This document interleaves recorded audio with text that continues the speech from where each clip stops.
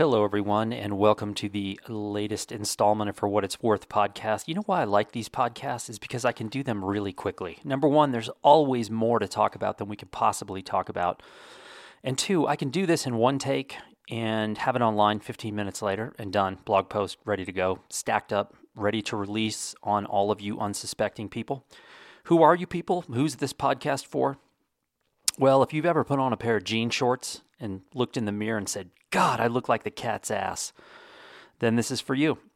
And maybe you went to a barbershop and you said, keep it business on top and vacation in the back. If you've ever done that, then this podcast is for you. I do believe my iPad battery is no longer holding a charge, or it's not holding a charge nearly as long as it should. But any of you who know me in my trials and tribulations with all things technological, you are not surprised, and neither am I.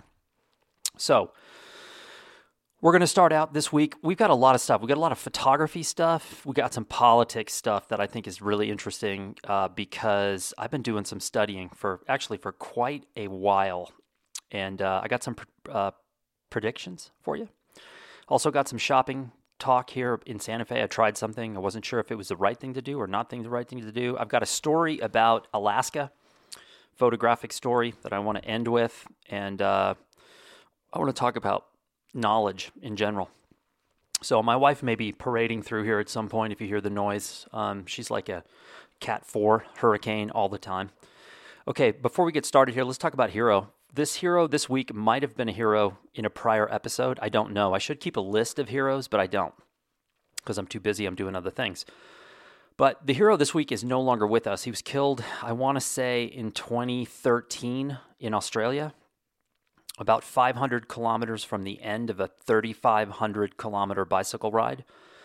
His name is Mike Hall. And if you go on Amazon Prime, and you look up a film called Inspired to Ride, which was directed by a guy named Mike Dion, who's a director up in Colorado, who also did a film called Ride the Divide, which is about the Tour Divide mountain bike race. I love it. These are not super high production value films, but they're great films because you immediately engage with the people that they're covering.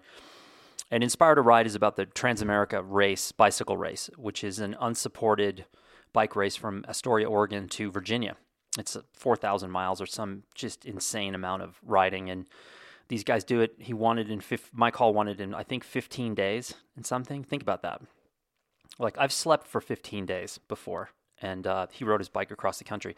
But he was killed in Australia in another race, which is just horrifying. You know, it happens. A lot of cyclists are killed every year, and it's just so bothersome to me because most of the time, not a whole heck of a lot happens to the drivers of the cars, and there's so many distracted drivers now. So anyway, look him up. He was I never met him. He was such a nice, humble, quiet guy from Wales who just got on his bike and never stopped riding. Okay, two things before we get to the first point. And one is I've been talking about on my written side of my blog that I bought a bicycle trainer. Now, we had a full-on blizzard for the first 5 hours of the day here. We had 30-mile-an-hour winds all night, and I got up, and it just looked like it was like a snow globe outside.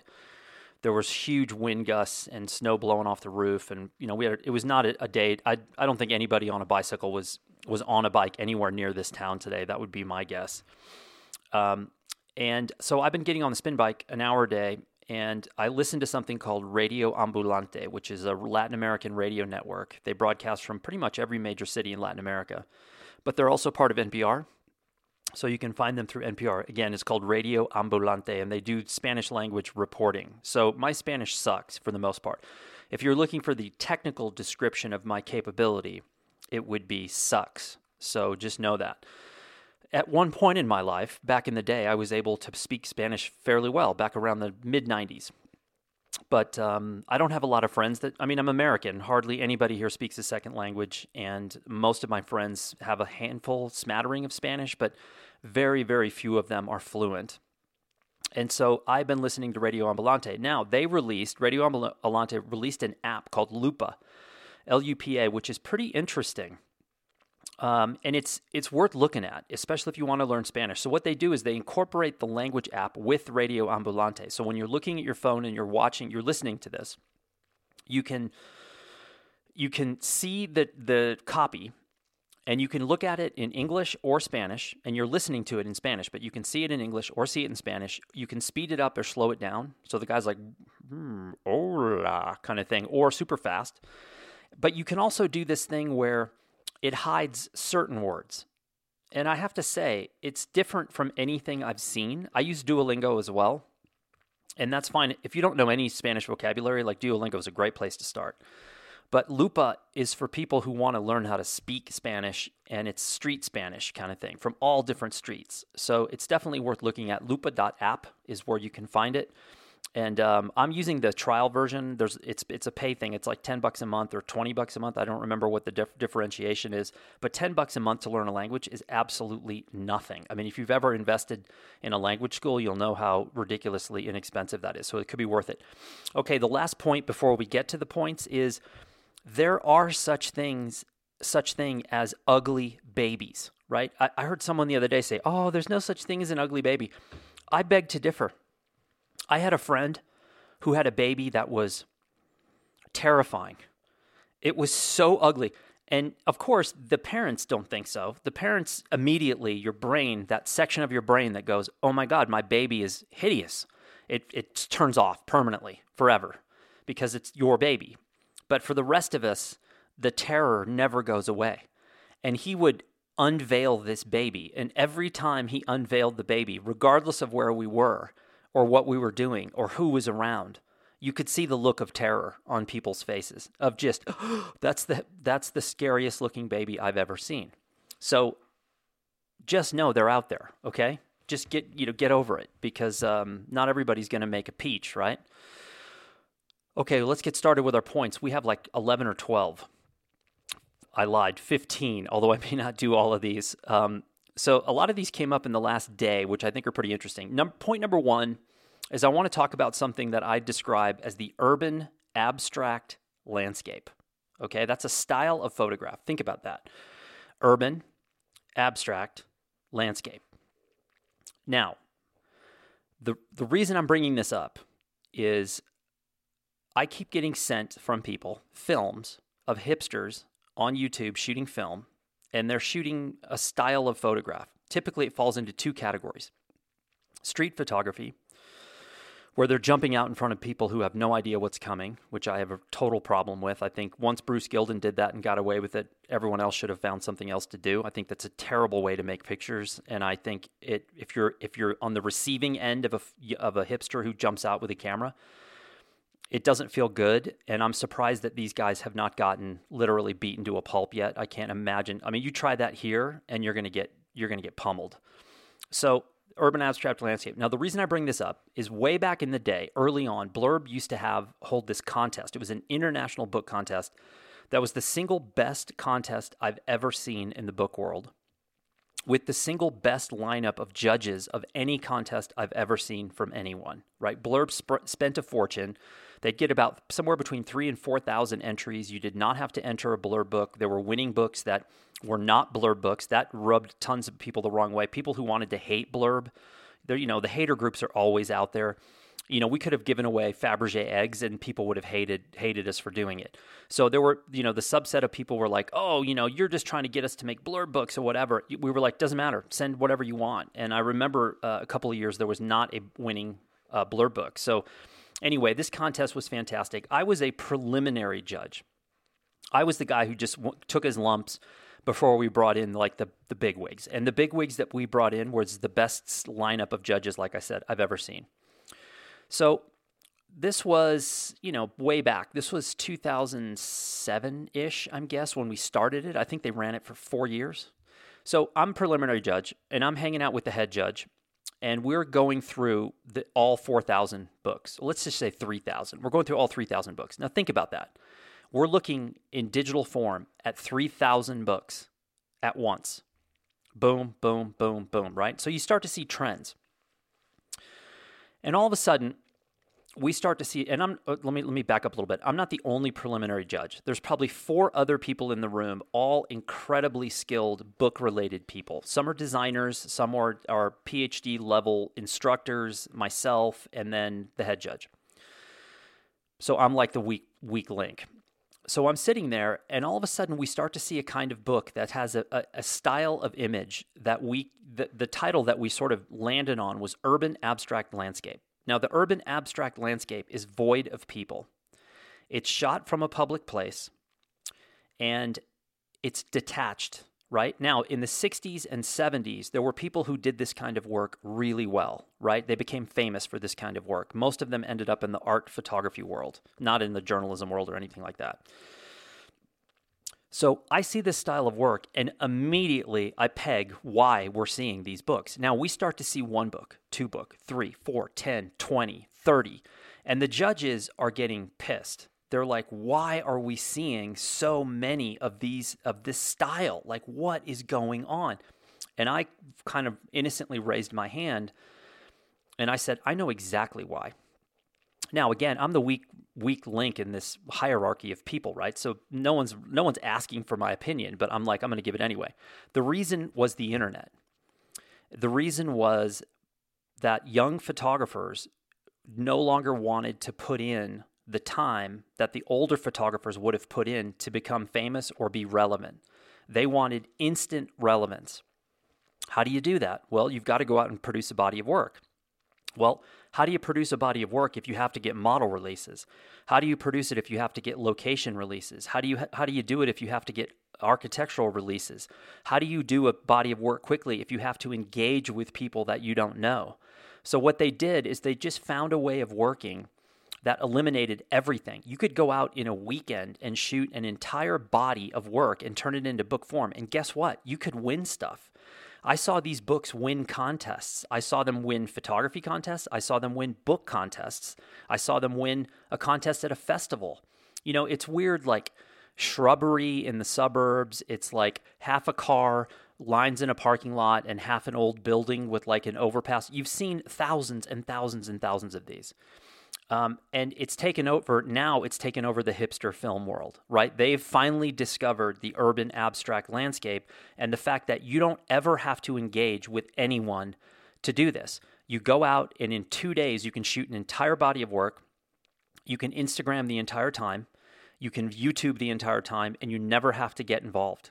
It's the perfect style of photography for the online hipster photography world. And so if you don't know about this, it's actually an interesting genre to go back and study back in the 60s and 70s. And I'm going to let you figure out who the superstars are that did this kind of work in the 60s and 70s, because there's 2 that are jumping out at me off the top of my head that I don't think any of these hipsters know who these people are, but they're the ones that set the table for this whole genre. Okay, moving on.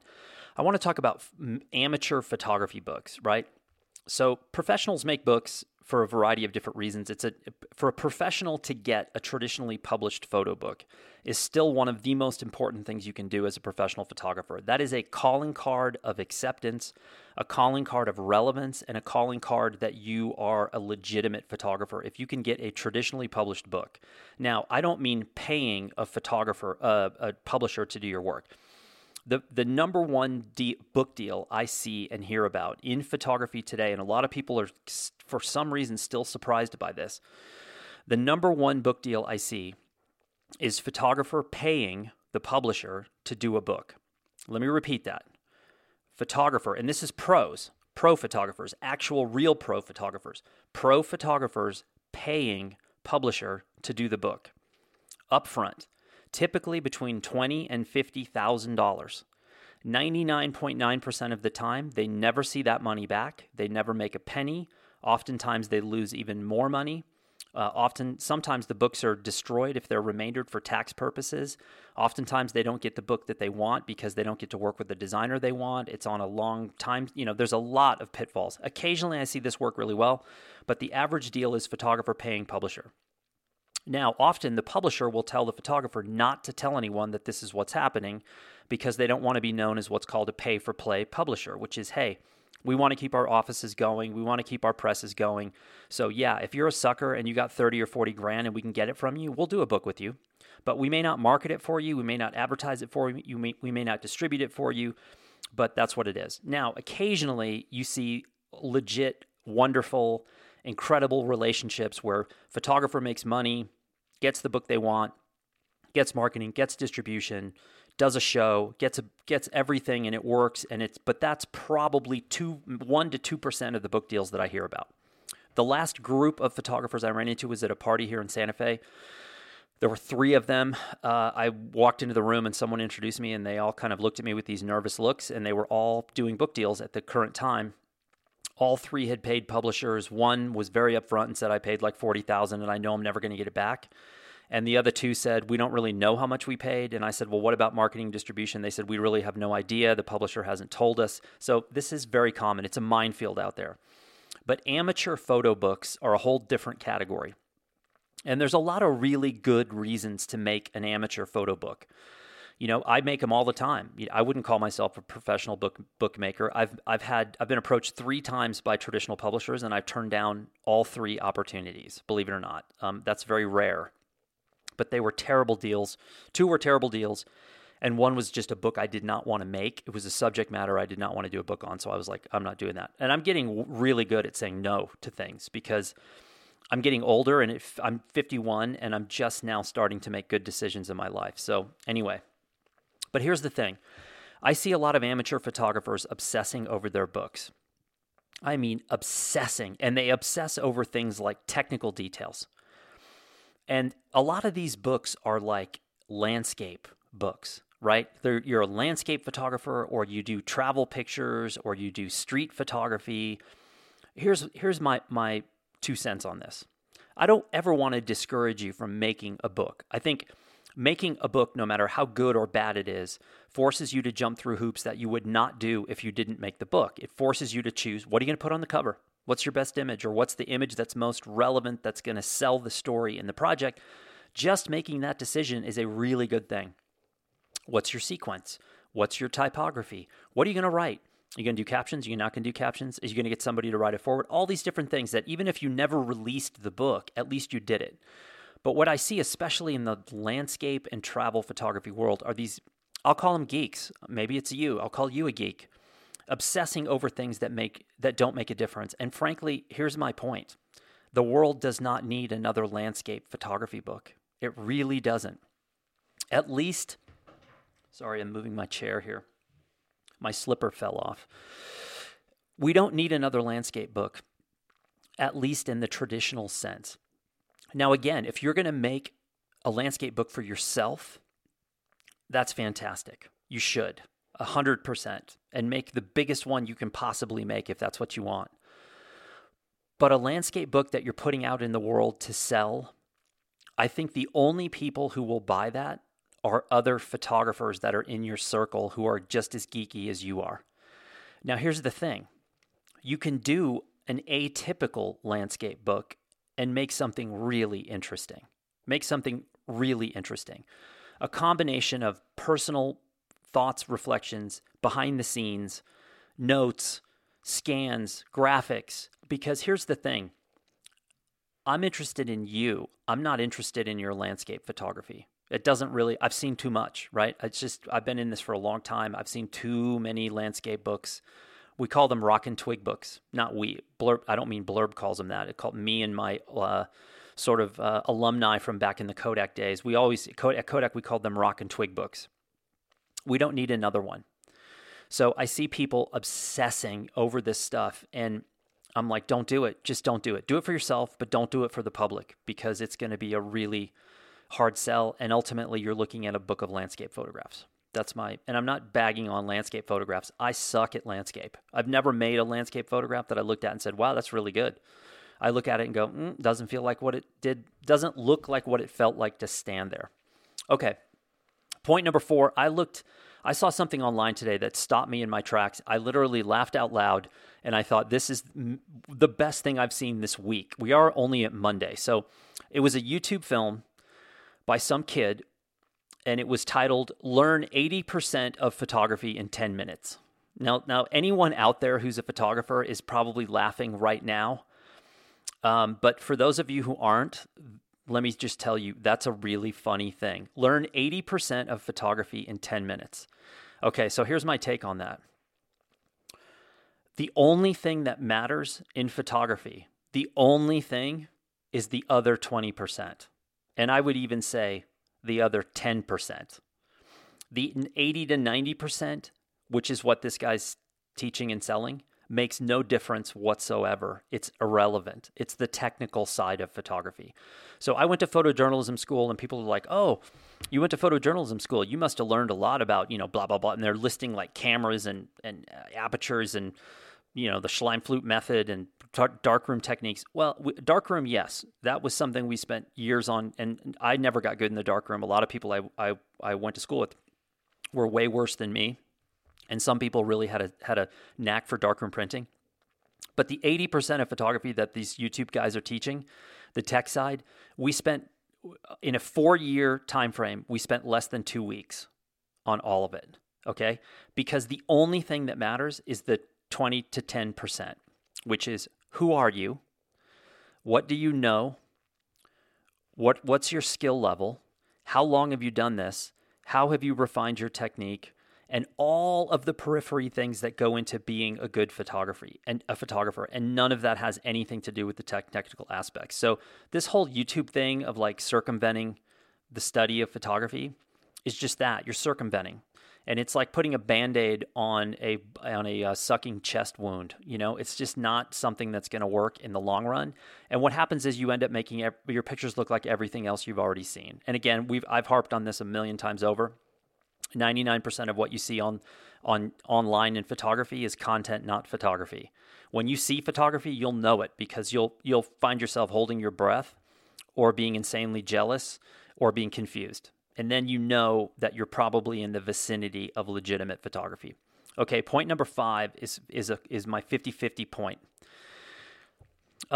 Since I started making these little YouTube films, I've mentioned this before, it's just been sort of a flood of emails, messages, and communication from people all over the world, which is really interesting. I've met just this past week, met a couple of people who are incredibly smart. They don't work as photographers. They have total other lives outside, but they are really good photographers, writers, designers, etc. I'm not going to name them by name because I didn't ask them if I could, but one person in particular is from South America, or Central America, actually.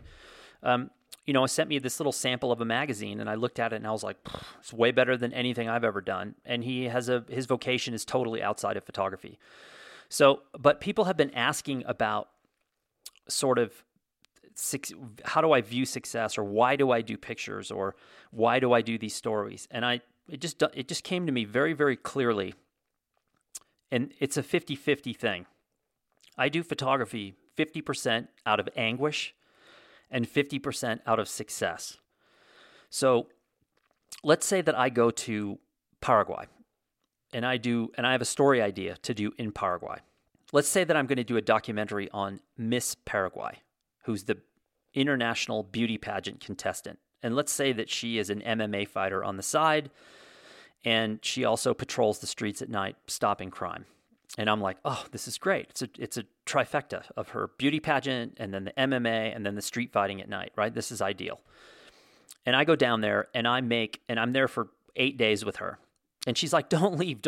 You're amazing and such an incredible artist. And I'm like, no, I've got to move on and spread my talent around the world. But let's say that I make these pictures and I know in my head that there's 8 photographs in 8 days that I'm like, that's my nucleus. Those are the ones. I got those 8.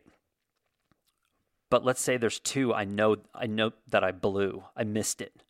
Like I either blew focus or I just didn't get the moment or I screwed up. I saw it coming and I wasn't fast enough. Those images, to me, they're on even par with what I came away with, the good stuff. So 50% anguish and 50% success is what's driving me to make pictures. And that's why I do projects. Because remember, I spend a lot of time working on projects and working on books. It's a small percentage of my overall time, but I could be doing nothing. I could be watching TV or streaming stuff all day long. But I don't. I'm like writing, scanning, shooting, planning, plotting all the time. And I don't show that stuff to anybody. I just do it because I love to do it. But that love is driven by, oh, hey, I did something good. And it's also driven by, you're an idiot. You blew it. And so that's why I do photography. Okay, point number 6, let's talk a little bit about influencers. I was messaging with someone in the great land of Germany, earlier today, and the word influencer came up. Now, most of us have been around online enough in the last 10 years to realize that that was a word that creeped into the vernacular, let's just say 10 years ago, influencer. And that's always, now it's short for, it's social media influencer, but that's where we're at now. We just slap it on like a sticker. We peel the back off and just slap that influencer label on people who really have no business being anywhere near a sticker. So let me just give you a little rundown of my experience with influencers. 99.9999% of the time, every project that I have been involved in with a quote-unquote influencer has not ended well. Not even close. And in fact, when I came out of those, I just looked at the entire scenario and said, there was nothing good about this. So my experience goes like this. The influencers are basically, they're throwing, how do I put this? They're casting a line, they're casting a net every single day online. They're sniffing around, they're hunting for companies and people that they can milk, right? So they know that they have a following of people. So they go around to companies and businesses and they reach out with these, and I got 2 or 3 of these last week. Hey, I've never made a book before, but this is who I am, and look at my Instagram feed, and if I did a book, wow, it'd be so great for your company, and I'm amazing, and look at my work. And you look at their work and you're like, wow, this person has no training, there's nothing original here, and they're going from company to company to company to company, and they're just hoping for somebody to bite, right? I get it. That's how they've made they've got a foothold, and that's what they're doing. But my experience is their experience is never very good, and they're like skipping a stone across a pond. They know a little bit about many things, but they're never really good at any one thing, and they're also not very loyal. And as soon as they are done with you and they're milking your social following or they're milking your community, they will go right on to the next project. And in fact, if a competitor of yours comes up, they'll go straight to them and not think twice. I've even been involved in something where we've had an influencer just leave in the middle of an event. They were like hard to work with, not talented, defensive, angry. So I can't stand it when I see a campaign from a company and they're the big meeting of the minds and the plan is, let's work with an influencer. And I'm like, gee, that's original. Why don't we sit in a production meeting? I'll take 2 phones and you take 2 phones and Billy takes 2 phones and we'll just scroll until our thumbs fall off and we'll just look for people with lots of followers and then we'll try to get their followers to be our followers. Oh, it's a great plan. I'm glad you've got medical and a company car because that's a brilliant plan. So I'm not a big influencer fan. I'm a fan of original people who are original thinkers who are willing to try something new. That's what I'm looking for. You hear this term, so-and-so's a Renaissance person. That's really interesting to me because when you meet these people, you know immediately. And 99.9% of them are not on social media. And if they are, it's like a afterthought. I'll give you an example. Last week, I was asked to vet someone. This happens about 3 or 4 times a week. I get an email saying, can you vet this person and see if they're valid or whatever? And normally all I have to do is read the email that came as an approach email from the person, and I know whether or not they're valid. So I can vet them without ever having Googled them just by their email. Believe it or not, it's pretty easy. Spelling errors, false claims, rushing to say how many Instagram followers they have, all that stuff is just a turn off red flag, and I'm like, nope, not going to happen. But this one person reached out, and I looked, and they are from Europe. And I looked at the email and I was like, this is really well written. And I looked at the website and I was like, wow, this is a beautiful website. And I looked at the social media and the numbers were tiny, like probably fewer than I have, right? And my feelings about social. But then I looked at the content of the social and I saw a real person who was not lying, who was not phony, who was not like trying to be somebody they weren't. And in addition, they had immediately morphed and shifted when the virus hit into something bigger than themselves. They were really trying to help other people in their same genre, their same system. And I immediately said, "This is a person we're gonna support." I could care less. If they had 0 Instagram followers, it would make no difference to me at all. Just the design of the website, the content of the work, the range of what they were putting out, downloadable PDFs for free for people in their genre to help them in the time of the virus, beautifully designed. They had books for sale that they had already done on the site, beautifully designed. And I was like, this is a real person who's trying to do something real. F the social following. Who cares? This is a legitimate person. Like, this person in 5 or 10 years is going to be famous, if they want to be, based on their actual work and who they are as a human being. Okay, that was point 6. Point number 7 is a really good one because I screwed up. Now, 2 podcasts ago, this is podcast 30. I think we're talking podcast 28. I was defending YouTube because I kept hearing, oh, YouTube just uses softcore porn to sell stuff, and it's just girls in bikinis, and it's always some like naked woman, and it's all this stuff, and that's just pandering and YouTube. And I was like, hey, back off. It's YouTube, and I'm here to save it. And so I went through and I was like, look, there's only these things being sold on YouTube with softcore porn. And then I came back on podcast 29 and I was like, look, I was slightly off, and I listed probably no more than another 30 or 40 genres that are being sold with softcore porn, which was really only like a total of 100 genres that were being sold by softcore porn, but I was wrong. I found a few more. And I just want to list them here because, again, now we're probably only talking about 115 or 120 genres that are being sold with softcore porn on YouTube. So I just want to list them. Bullet journaling, ball bearings, Costa Rica, accidents of all kinds, home defense, drones, living in a yurt, a tent, a house, a shack, or any other structure, motorcycling, camping, news, media in general, weather in general, cartoons, skydiving, scuba diving, platform diving, abalone diving, and free diving, hammocks, kayaks, or any other piece of outdoor equipment, and yes, sailing hipsters using softcore porn to sell coronavirus adventures while asking for money. But that's it. There's no other genre on YouTube that is using softcore porn to sell. So just back off and give YouTube a break. Okay, point number 8, I need to curse the entire continent of Australia. Every single one of you are guilty. And I got a problem. I loved Australia until very recently. And recently I was reminded of something that comes from Australia that I was reintroduced to, and now it's basically ruined my life. I spend part of every day online price hunting for something called a Tim Tam. And for those of you Australians out there, you know what I'm talking about.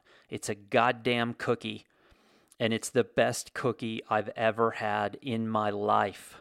Now, when I went through Western Australia with the Renyard brothers, who are awesome, by the way, great photographers and great people and talented and fun and risk-taking. I love these guys. They also happen to be twins. But we drove through, I don't know what it was, thousands of miles of Western Australia. And all we ate was meat and candy, basically, because that's their diet. And so I was along for the ride, so I ate meat and candy. I'm going to get to meat in a second because I've taken a right turn here. But they introduced me to the Tim Tam, which is an Australian cookie.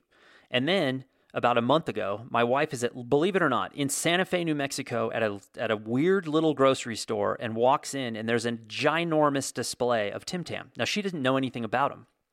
So she buys, and we don't eat a lot of food like that. She buys a pack of Tim Tams. And then we, disinfect our entire bodies in the parking lot. We get in the van, we drive back here, and we disinfect the groceries, and I look down, and there's a packet of Tim Tams. And I literally almost had a stroke. I got dizzy. I grabbed my left arm, and I sort of almost augured over into the ground.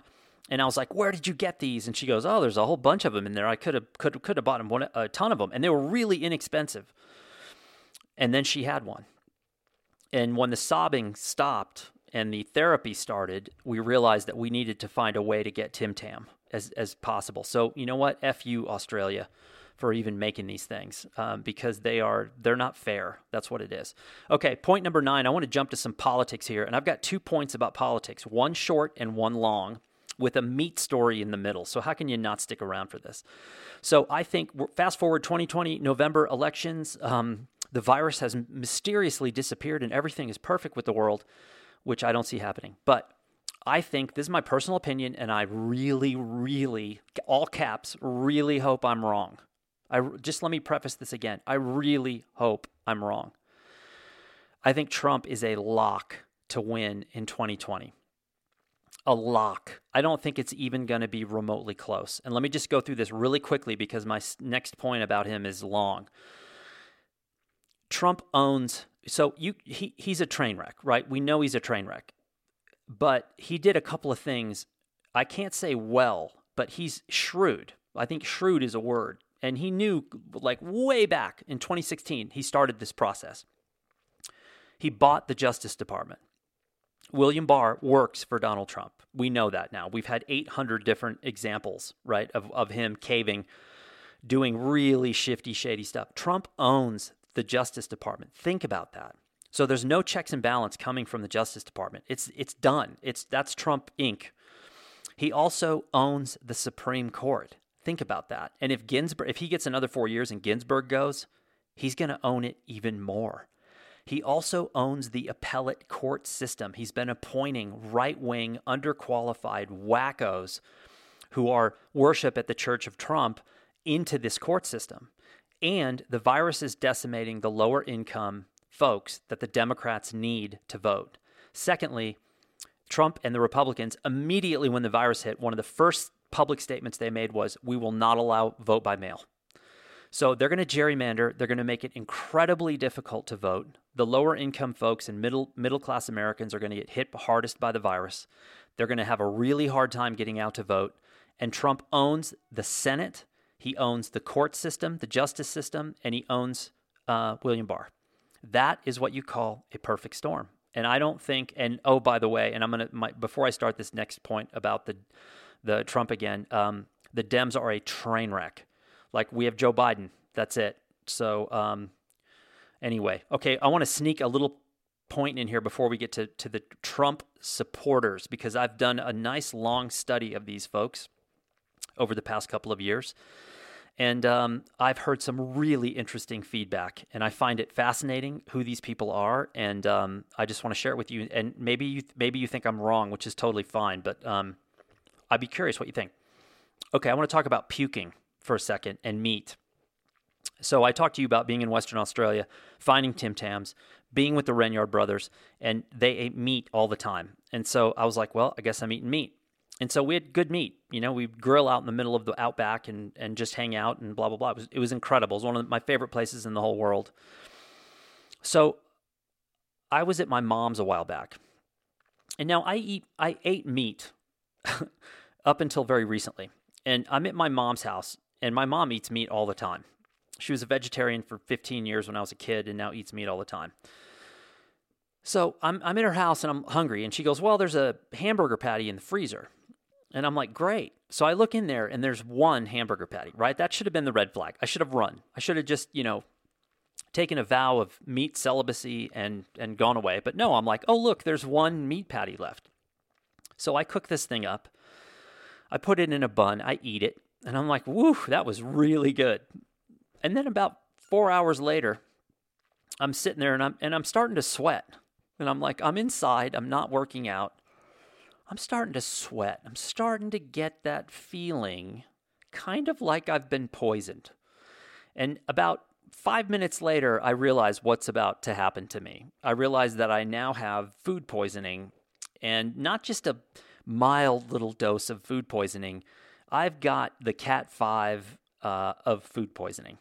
So now, when it hits, right, you go into battle stations. You go from DEFCON 1 to 5 just instantly, and you're like, okay, I know I'm going to puke. It's just a matter of how long and how many times and how hard is this going to be. So I go into defensive motion. I basically get down in position in front of the toilet, trying to get comfy. I'm trying to get the right angle. I'm thinking, all right, I'm a professional. I've done this before. I've puked since the time I was a kid. I should be good at this. And here it comes. And man, I puked. And I puked harder than I've ever puked in my life and longer than I've ever puked in my life. It was like It was like Ace Ventura, Jim Carrey, when he ends up making out with the police chief, who he thinks is a woman, but it's a man, and it freaks him out. And then he has the toilet plunger, and he sticks it on his face, and he's plunging his face. That's what was happening to me.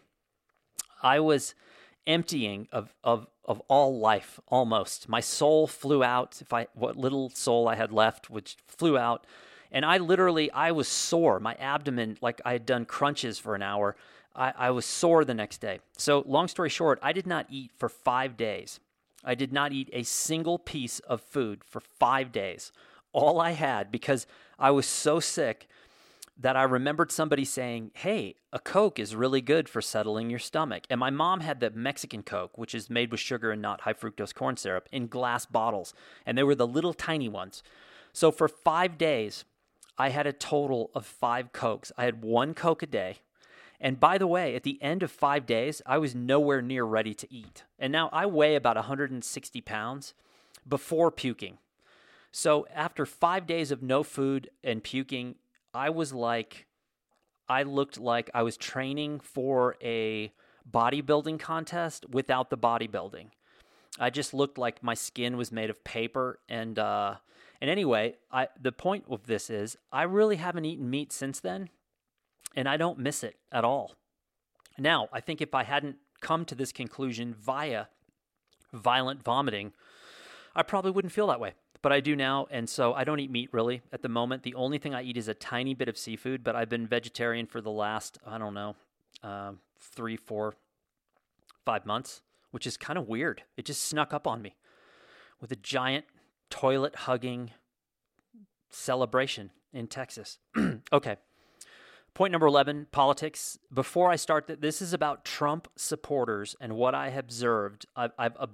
And I've got a lot of this written in this particular point, so I might just read through some of this because I think there's 15 points in here that I think are interesting. And these are things that I've noticed over time. And also, I've been speaking to Trump supporters a lot lately. I have a lot of friends who are Trump supporters.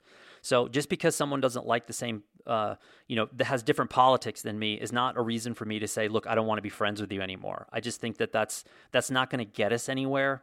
And just because your politics are different from mine doesn't mean I don't want to know you or I don't want to learn why you think those politics are good. But before we start this about Trump supporters, I'm just going to say this. The Democrats are a total disaster, right? We had the worst candidate in the history of American politics for 3.5 years, and the Democrats couldn't get it together and even consolidate on a single good, young, vibrant, atypical candidate. We are stuck with an old white guy who's a career politician who has a tendency of putting his foot in his mouth. It's not to say that he hasn't done some good things in the past. He is not the right vehicle to move the country forward, nor was Bernie, nor was Hillary. We need to rethink our political system. So don't think that I'm in love with the Democratic Party. I vote for them now because it's a lesser of two evils. I can't stand anything to do with Trump, his family, his cronies, the lying, the corruption, the crime, the deception. We knew it going in. He's done exactly what I thought he would do. He's a train wreck. I will vote for Genghis Khan if he's on the ticket opposed Donald Trump. So I think the Democrats are incredibly detached. I think their base is entitled. I think they're unorganized. And I think their constituents in a lot of ways are delusional who act like the world around them isn't real. They don't want to believe that Trump won. And they don't want to believe that many people out there could support someone like Trump. They don't really want to know what America is like because it's ugly and scary. And a lot of the Dems, a lot of the lefties that I know live on the coasts. They think that they're pretty sophisticated and they think that the coastal cities run the country, and that is not the case. And if you need any reminder, look at 2016, right? The average American is a middle American, and they do not like the coasts. They don't like the cities. They don't like elitists. They don't like houses in the Hamptons, and they don't trust any of you. And they're nuts, and that's what I want to get to now. So I'm going to call them the trumpets, right? So these are the Trump supporters, and I've sort of broken these down into, and again, for 4 years, I've been talking to Trump supporters about what they do and why and how they think this way. So I want to break them into categories. The first group is, I think, about 5 to 10% of Trump voters. Super wealthy, super white, and not Republican, and not fans of Trump. Behind closed doors, they made a deal with the devil because of what Trump did with the market, and they're making money. And these people are despicable because they will say things to me, and I've heard this multiple times. Yeah, he's a liar, and he's a racist, and he's a sexist, and he's terrible for the environment, and he's terrible for us overseas. And they'll just line off this litany of stuff that he's bad, ending with, but look at my bank account, right? That's 5 to 10% of the Trump supporters. They're probably the most despicable group of all. Now, the second part is really interesting. The second group, which I think is about 30 to 40% of Trump voters, which are straight ticket Republican voters. And I know a lot of these. I also know a lot of straight ticket Democratic voters. I think if you're a straight ticket voter, you're a moron because you're not looking at policy. You're just looking at title. And you can have a Democrat with the world's best policies and a Democrat with the world's worst policies, and vice versa with Republicans. So I have friends who vote straight ticket Democrat who've said to me, there's no such thing as a bad Democrat. There's no such thing. There's never been a bad Democrat. These are delusional people, right? They just are not, they refuse to look at the facts. They're no better than the post-truth Trump supporter. So to me, anybody who votes straight ticket. Now, the interesting part about the straight ticket people is a lot of them don't know that Trump never identified with the Republican Party ever in his entire life. So the fact that Trump was the guy who had the Republican label around his neck was the only thing that they needed to see. It could have been anyone. They could have put, a Bill Cosby, they could have put Vladimir Putin, and as long as it had a Republican around his neck, they would vote for him. They often don't know anything about the policies or the history of that candidate. It's just about the label. And again, this is probably 30 to 40%. Okay, the rest of the Trump supporters are the ones that get all the publicity because they're kind of a train wreck, right? And sometimes it's a self-inflicted wound, and other times it's because they were dealt a bad hand or a bad education, or they're misinformed, or there's a variety of other reasons for this. But the rest are what I would call middle to lower income. I don't want to say uneducated, but their education level is minimal, right? High school diplomas often. And so there's not a real, there's not a lot of knowledge about these topics. History, number one. They often, Trump supporters, and again, I talked to 2 more last week, and I have lots of evidence as to their lack of knowledge about history. They have basically no knowledge of American history or world history. They actually don't know the history of the Republican Party, and they don't know the historical Republican policies. They have no idea. They don't understand the financial world and the financial markets. They don't understand domestic policy or foreign policy, especially. And in some cases, they're vehemently and radically sort of radicalized, violent even towards any foreign policy because they think that we're so much better than everyone else. They don't understand American societal structure, race, religion, and they certainly 100% do not know geography. They oftentimes can't find the United States on a map. And also, they're incredibly conspiracy prone, although that I've seen creeping into both parties. In fact, I heard a conversation my wife had the other day with someone, a lefty, that was about the origins of the virus. That was just mind-boggling. I mean, I literally, and my wife was trying to talk this person off the cliff and saying, like, you should just stick to the facts and the science and, like, forget everything you're talking about. Okay, moving on to the trumpets. This is, again, 5 to 10% are the ones looking at their bank account. 30 to 40% are straight Republican voters. And then we're talking trumpets and their lack of knowledge about a variety of different things, history, geography, Republican policy, etc. They're almost also entirely lacking in curiosity. They don't know and they don't want to know. That's my experience. And again, I had 2 long conversations last week with Trump supporters, and it was more fuel in the fire for this post. These are people who want to be told. They do not want to learn, right? Learning means you got to go out of your way, and they would much rather have someone come and say, you're going to do this and that. Also, they will watch as their own self-interest and own self-security get destroyed, and they will double down on their candidate, even while this is happening. I equate it to clinging to a lifeboat that's already underwater, and you seem to be totally fine with the fact that you're going to go down with the ship. The only other thing that I've seen like this are cults, and I've been around 2 cults in my life. I was never a member of either cult, but I was around people who were in cults, both as a child in elementary school and then later as an adult. And the only those are the only two other groups that I've seen that are similar to fervor-ridden Trump supporters. Trump people as well are terrified of the truth, right? That's why this whole idea of post-truth has come up. Next, their travel history is incredibly limited, but they speak of other places and regions as if they have been there. And when they do travel, they only travel to, quote, safe countries with groups or corporate groups, and they travel to primarily white countries where they can most often find exactly what they have at home. So again, I've had, over the last 3.5 years, all I can say is I've done my research. There are also fear-based travelers warning others about dangers that don't actually exist. And that comes from bad media. That comes from propaganda. Typically Fox News, they want everybody terrified, everybody on edge. I've seen this in my family members. They watch Fox News and you're just like, and my father was the same way. He just, every country that wasn't white was terrible and you're going to get killed if you go there kind of thing. They also have incredibly limited sources of information. They're angry. And they only get information from the people who deliver what they already want to hear, right? We've heard this story, preaching to the choir many times over.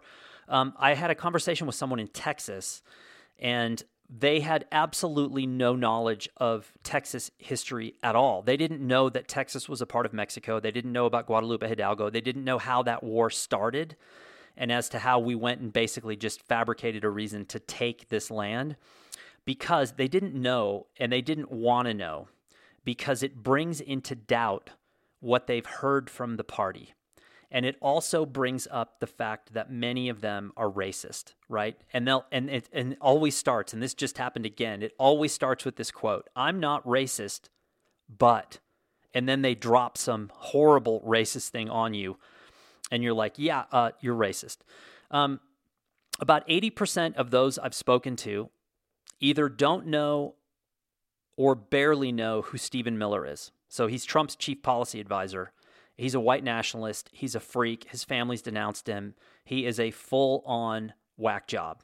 They don't know who. Some of them had heard of Stephen Miller, but they didn't know about the email leak. They didn't know about his history. They don't know about his policies. They didn't know anything about him, right? They just know Trump. That's it. Let's see what else. Oh, so they don't understand the link between Trump and white nationalism. And again, going back to history, they don't know that Hitler modeled his Nazi party on the American Nazi Party. So Hitler looked at what the American Nazi Party was doing with African Americans and said, we can learn from that, and that's what we should model on. And oh, by the way, the American Nazi Party used to hold rallies at Madison Square Garden. You can go online and listen to the audio files of those rallies. And again, this is something that this is something that most Americans don't seem to know at all, that there was an American Nazi Party, and two, that they held rallies at Madison Square Garden. I've had that conversation with a multitude of people from all political groups, and they're like, what are you talking about? Yeah, so we've had this problem for quite a while, and Trump is obviously in bed with these guys and has really emboldened people to do this. There's a basic and total utter lack of basic information and knowledge from their base. And this is the last point, the only defense that Trumpers have when you bring up something that Trump has done or said, or one of his cabinet members, I've heard this 500 times in the last 3.5 years, and it comes out of right field. And it comes as the last card in the deck where it's like, this is the only thing I've got to defend my point of view, is, quote, Obama was worse. Obama. They still blame Obama. They'll blame Obama for something Trump did yesterday. They'll say, well, Obama did that. We delayed our response to the virus. Oh, that wasn't us. That was Obama. Obama did that. Obama got rid of the pandemic team. They just make it up. That's the only thing they have is blame Obama. That's my take on American politics at the moment. And again, I hope I'm really wrong. Point number 12, I tried something called Instacart here in Santa Fe, which is hooked up with a local grocer. And we got emergency messages on our phone saying, please, please, please limit your visits to the grocery store. So I was like, okay, I don't know what to do. Like, is it better for me to go to the grocery store, or is it better for me to use something like Instacart, which is tied to the grocery store, where I put an order in online and there's a personal shopper that goes, they look at your list, they go into the store, they buy it, they call you if there's something that's not there or whatever. It's been going on for a long time. It's not like they just invented this for the virus. But I kind of felt bad. I was like, well, now somebody has to go into the store. It's not me. So maybe I do feel bad for this other person. Am I putting them at risk, or is it worse for me to go into the store by myself and then come back here and possibly infect a bunch of other people? So I called a friend who's been using it for a long time, and she was like, oh, it works great. And they seem to be totally happy, and people are, game. So I tried it and it worked really well, but I still don't really know what the right protocol is. I gave a huge tip. I didn't place a big order. I probably ordered like 8 or 10 things that were small. Lots of, produce and stuff I couldn't get. I didn't have any backups of. And the person who came was probably 60. She was driving a brand new car. She was in a great mood. She was really happy. She was like, oh, I'm at the gate. Oh, give me the code and I'll drop it at your front door. And then, we had a little discussion from distance, and everything seemed right. But you tell me, is it better for me to use Instacart, or is it better for me to go to the store by myself? Now, remember, I have the world's worst immune system. I have the 1982 Ford Pinto immune system. So if I get this thing, I'm probably long gone. Some of you might want that. Some of my friends probably would want that. Okay, let's see here. I'm going to skip points. Well, I'm going to go through this quickly. Point 13, I get a million questions about this, about ongoing projects. Are you working on something now? Do you have an ongoing project? You never have to ask me that again. Those of you who know me know that I always have a project going on, and most of the time I've got about 8 projects going on. Let me just drop this one on you. Remember AG23, the zine collaboration with Beyond, where our first issue is out and the website is done, but right before the virus locked down all of our shipping and the zines itself? But that was a year in the making, right? Now, that's not a project about me, but that's a really damn good project. That, oh, by the way, we are scheming on all kinds of cool things in the future for this. Some stuff that's happening right now, but then we're looking 1 year, 2 year down the road. This might turn into something that's going to change some things. So I've got that going on. But I also have 3 other projects. I have an ongoing photo project in New Mexico. I've got an ongoing photo project in California that's also a written project. So I have a huge writing, about 90 pages of copy I have to write for that. And then I just started another project, which I'm not going to give you details of because I don't do that until the project is done. But it's a combination of, it's a lot of writing as well, and it's photography and maps and scans and graphics.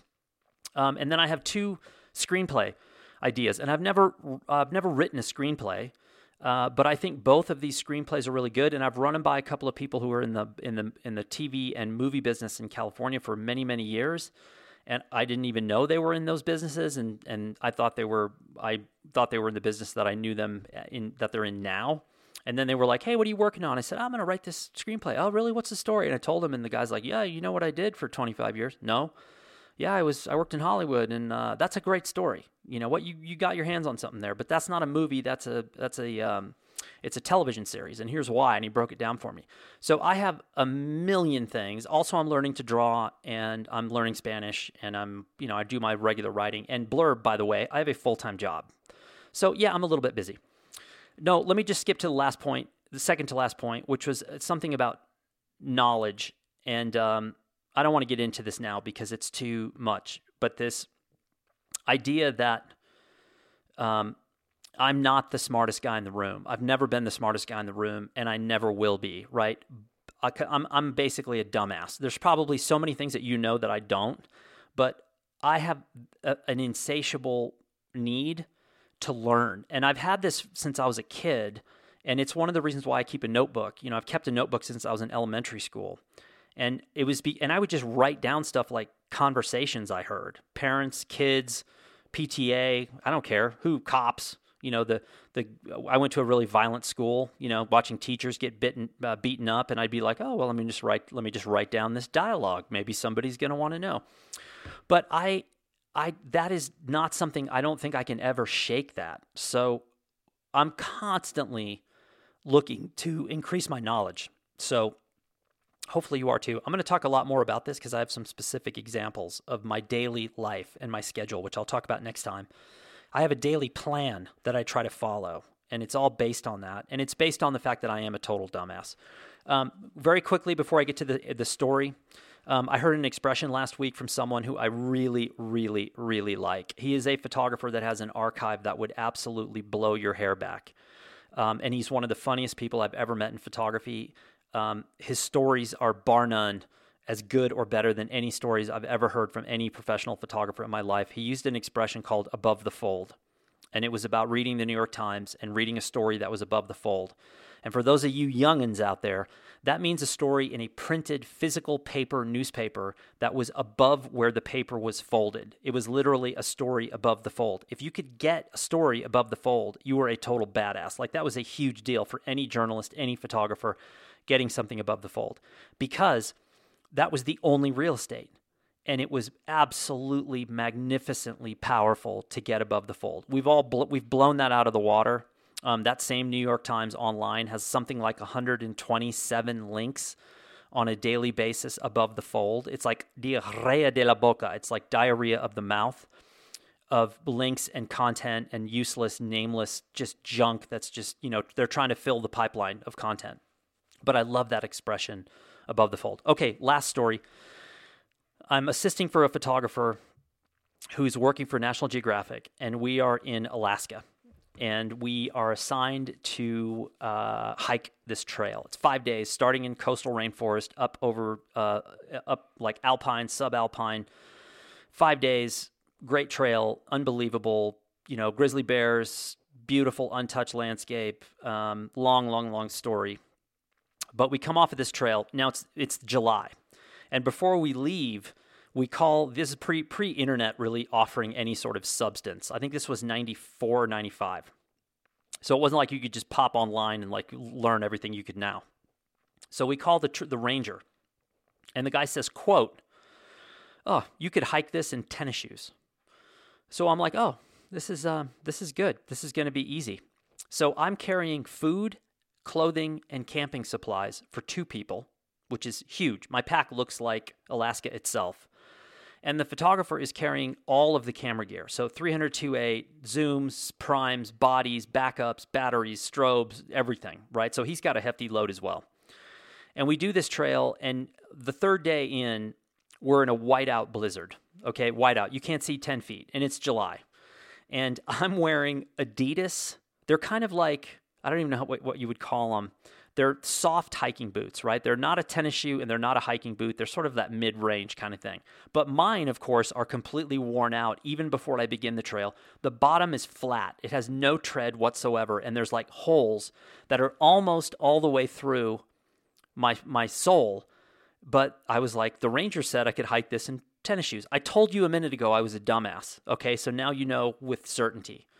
So we start this trail, and I'm bent over. I'm bent over like a babushka. Like, this pack is way too heavy. 3rd day, tons of snow.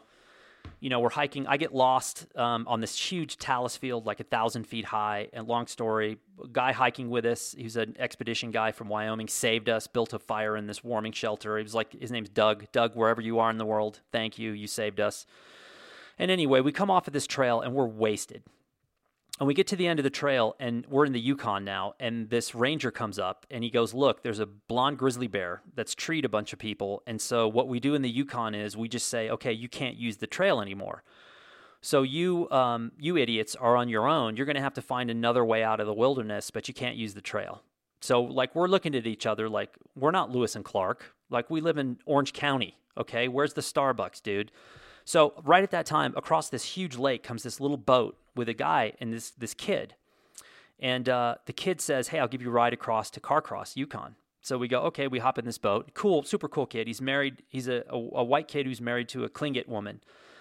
And so this guy, about halfway across the lake, he goes, "Hey, you guys ever done a sweat lodge?"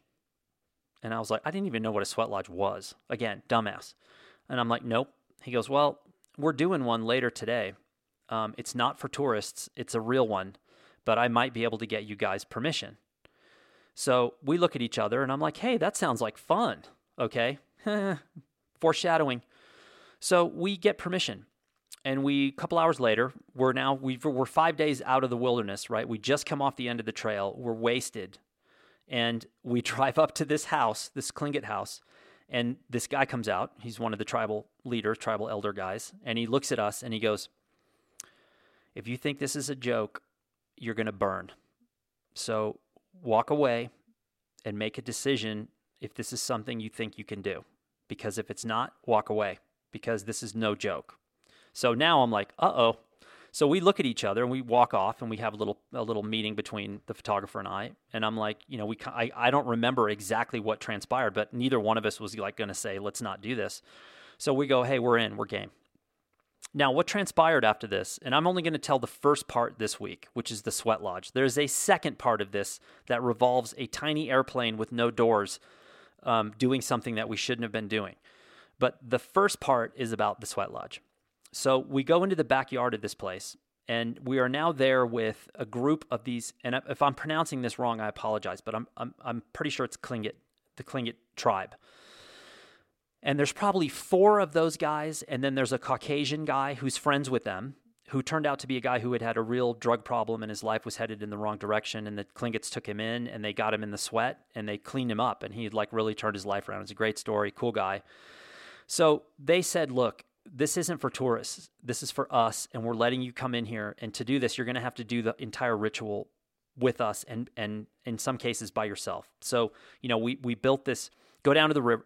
First of all, take off all your clothes except your underwear, and then go down to the river, and you're going to do this sort of procedure. You're going to pay respects in different directions and to different elements. And we go down to the river, and we go through this thing. And now they've buried these stones underground all day.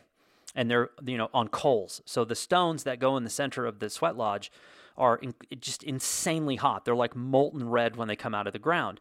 Now, apparently, in a normal sweat lodge, there's only X amount of stones, right? I don't know anything about sweat lodges. I don't know what the stone count's supposed to be. All I know is that the sweat lodge is very small, and it's very low, and it's very tight. And there's pine boughs on the floor. So we're sitting with our backs against the wall, and the sweat lodge is it's very low ceiling. It's tiny. So you're sitting there with your legs crossed, but your body is bent forward because the walls of it come right up behind you. Before the door is even closed, okay, and it's covered in black plastic. There's no light that comes in and out, and there's no air that comes in and out. Once that door closes, it does not open. Now, we found out at the end of our 4th round, which I'm getting to, you do 4 rounds inside. First of all, there were way more stones, apparently, than what would normally be in there. Now, when this whole thing was over, they kind of joked to us, hey, we did this on purpose. We were trying to kind of get you guys to freak out, right? And you didn't freak out. But they apparently had this little conversation amongst themselves that they were going to make it hotter than normal to try to get one of us to make a break for the door. And to make a break for the door means you would have to climb over someone in the dark to try to even find the door. Like, not optimal, okay? Not optimal. And apparently they had stationed some guy by the door to block us if that was the case. Now, how much of that is true, I don't know, but that's what they told us afterwards. So here's the fun part. This is where it gets interesting. So by the time you're sitting there in your underwear and pine boughs in the middle of a sweat lodge with the door about to shut, you start to question your decision-making paradigm. Like, is this a place that I really want to be? Is this a place, have I made a tragic decision here? So the door shuts and it is pitch black. You cannot see a centimeter in front of your face. I know because I held my hand up in front of my face just to see. So in the middle is this enormous pile of these molten stones. The heat coming off the stones before they put any water on it was the hottest thing I've ever felt in my life. It was like you had your head in the oven at 475 for 35 minutes. It was just unconscionably hot, this heat coming off of these stones. And now you realize I'm in big trouble, right? I don't even know what a sweat lodge is, but I'm about to find out in the worst possible way. So here's where it gets cool. So somewhere in there's the photographer, and he's tough, man. He's riding it out too. And there's the other Caucasian guy, and then there's all the Indian guys, the local guys, the Native American guys.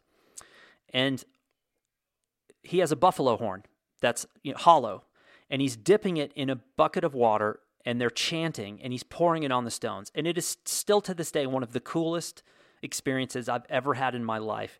Being inside there, hearing that chanting, and hearing, but not being able to see the buffalo horn dipping into a bucket of water, and then hearing the water hit the stones, and then the heat would go straight up, it would hit the roof of the sweat lodge and roll back, and it basically would come down on your shoulder blades because my head was tipped forward into my lap because I was basically knew I was in big trouble, right? And so they're chanting. And the goosebumps, you just realize, okay, this is unlike anything I've ever done in my entire life. Photography doesn't matter. My family doesn't matter. Nothing matters except this moment. And the horn keeps dipping, and the horn keeps dipping, and it keeps dipping. And every time with the horn comes pain. Pain. I literally felt that the water on my shoulder blades was boiling. That's what it felt like, because the pain was so great. And here's the best part and the moral of this story. As I very quickly made a decision, I said, okay, I'm in way over my head. I'm not exactly a spiritual guy.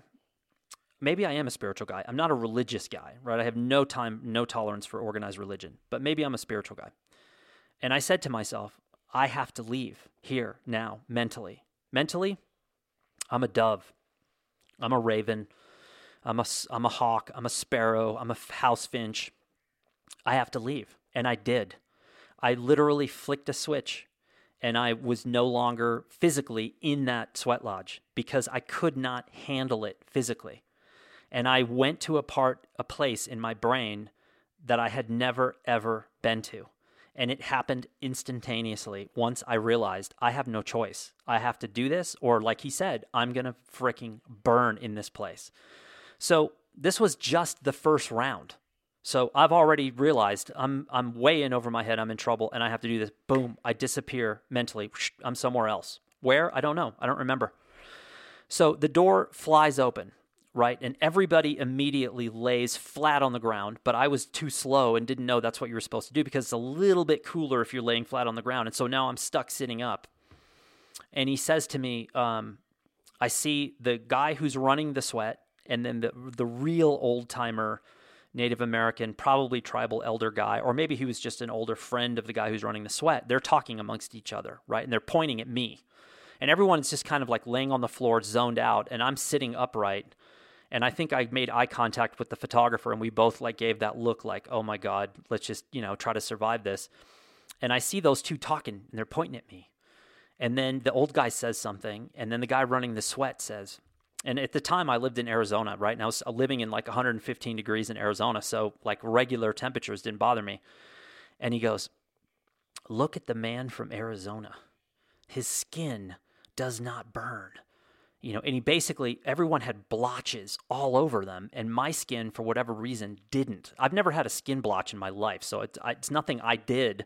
It's just the way that my body is built. So long story short, I get booted out after the first round. I have to go down to the river and do something with stones, or I have to do a pose in a certain direction. I don't remember. It's been too long ago, but it was something that they felt was very important that I had to do, so I did. So I got a little minimal break between rounds. I got out of the sweat lodge and had to go down to the river. I didn't get in the river, but I was near it, and then came back and went through 3 more rounds of sweat lodge. And it was like, by the time we came out of there and got in the car and we're driving out of that driveway, first of all, I was simultaneously thrilled because I knew this was something I may not ever get another chance to do. 2, I had gone someplace mentally that I didn't know I had the capability to go, which stuck with me and has always stuck with me for the rest of my life. That's something that I can now access and turn on when I need to, and I do it oftentimes for, I don't want to say entertainment reasons because that's not right. It's for educational purposes and reasons where I can go there mentally without needing the pain to instigate it. And it's I feel it's like a power spot that I can go to. But that was just the first half of the story, and that's an hour and 14 minutes. This is maybe the longest one of all time. But I will come back the next week. Remind me, anyone, and I will talk about the second part of this, which is the little airplane experience we had right after this. So I really appreciate you tuning in. There's so much to talk about these days, and there's so many good creative things happening in the world, even though we are in the middle of a pandemic. So hopefully you and your family are doing as good as you can possibly do. I hope your families are good. I hope people stay safe, stay smart. And I think if we sacrifice in the short term as a collective, as a species, we can hopefully come out of this without long-term pain, more than what we're already seeing right now. And if you've lost somebody or have somebody that's sick, I'm going to go to that place in my brain right now, and I'm gonna send out whatever I can send from the hills in New Mexico. Thanks again.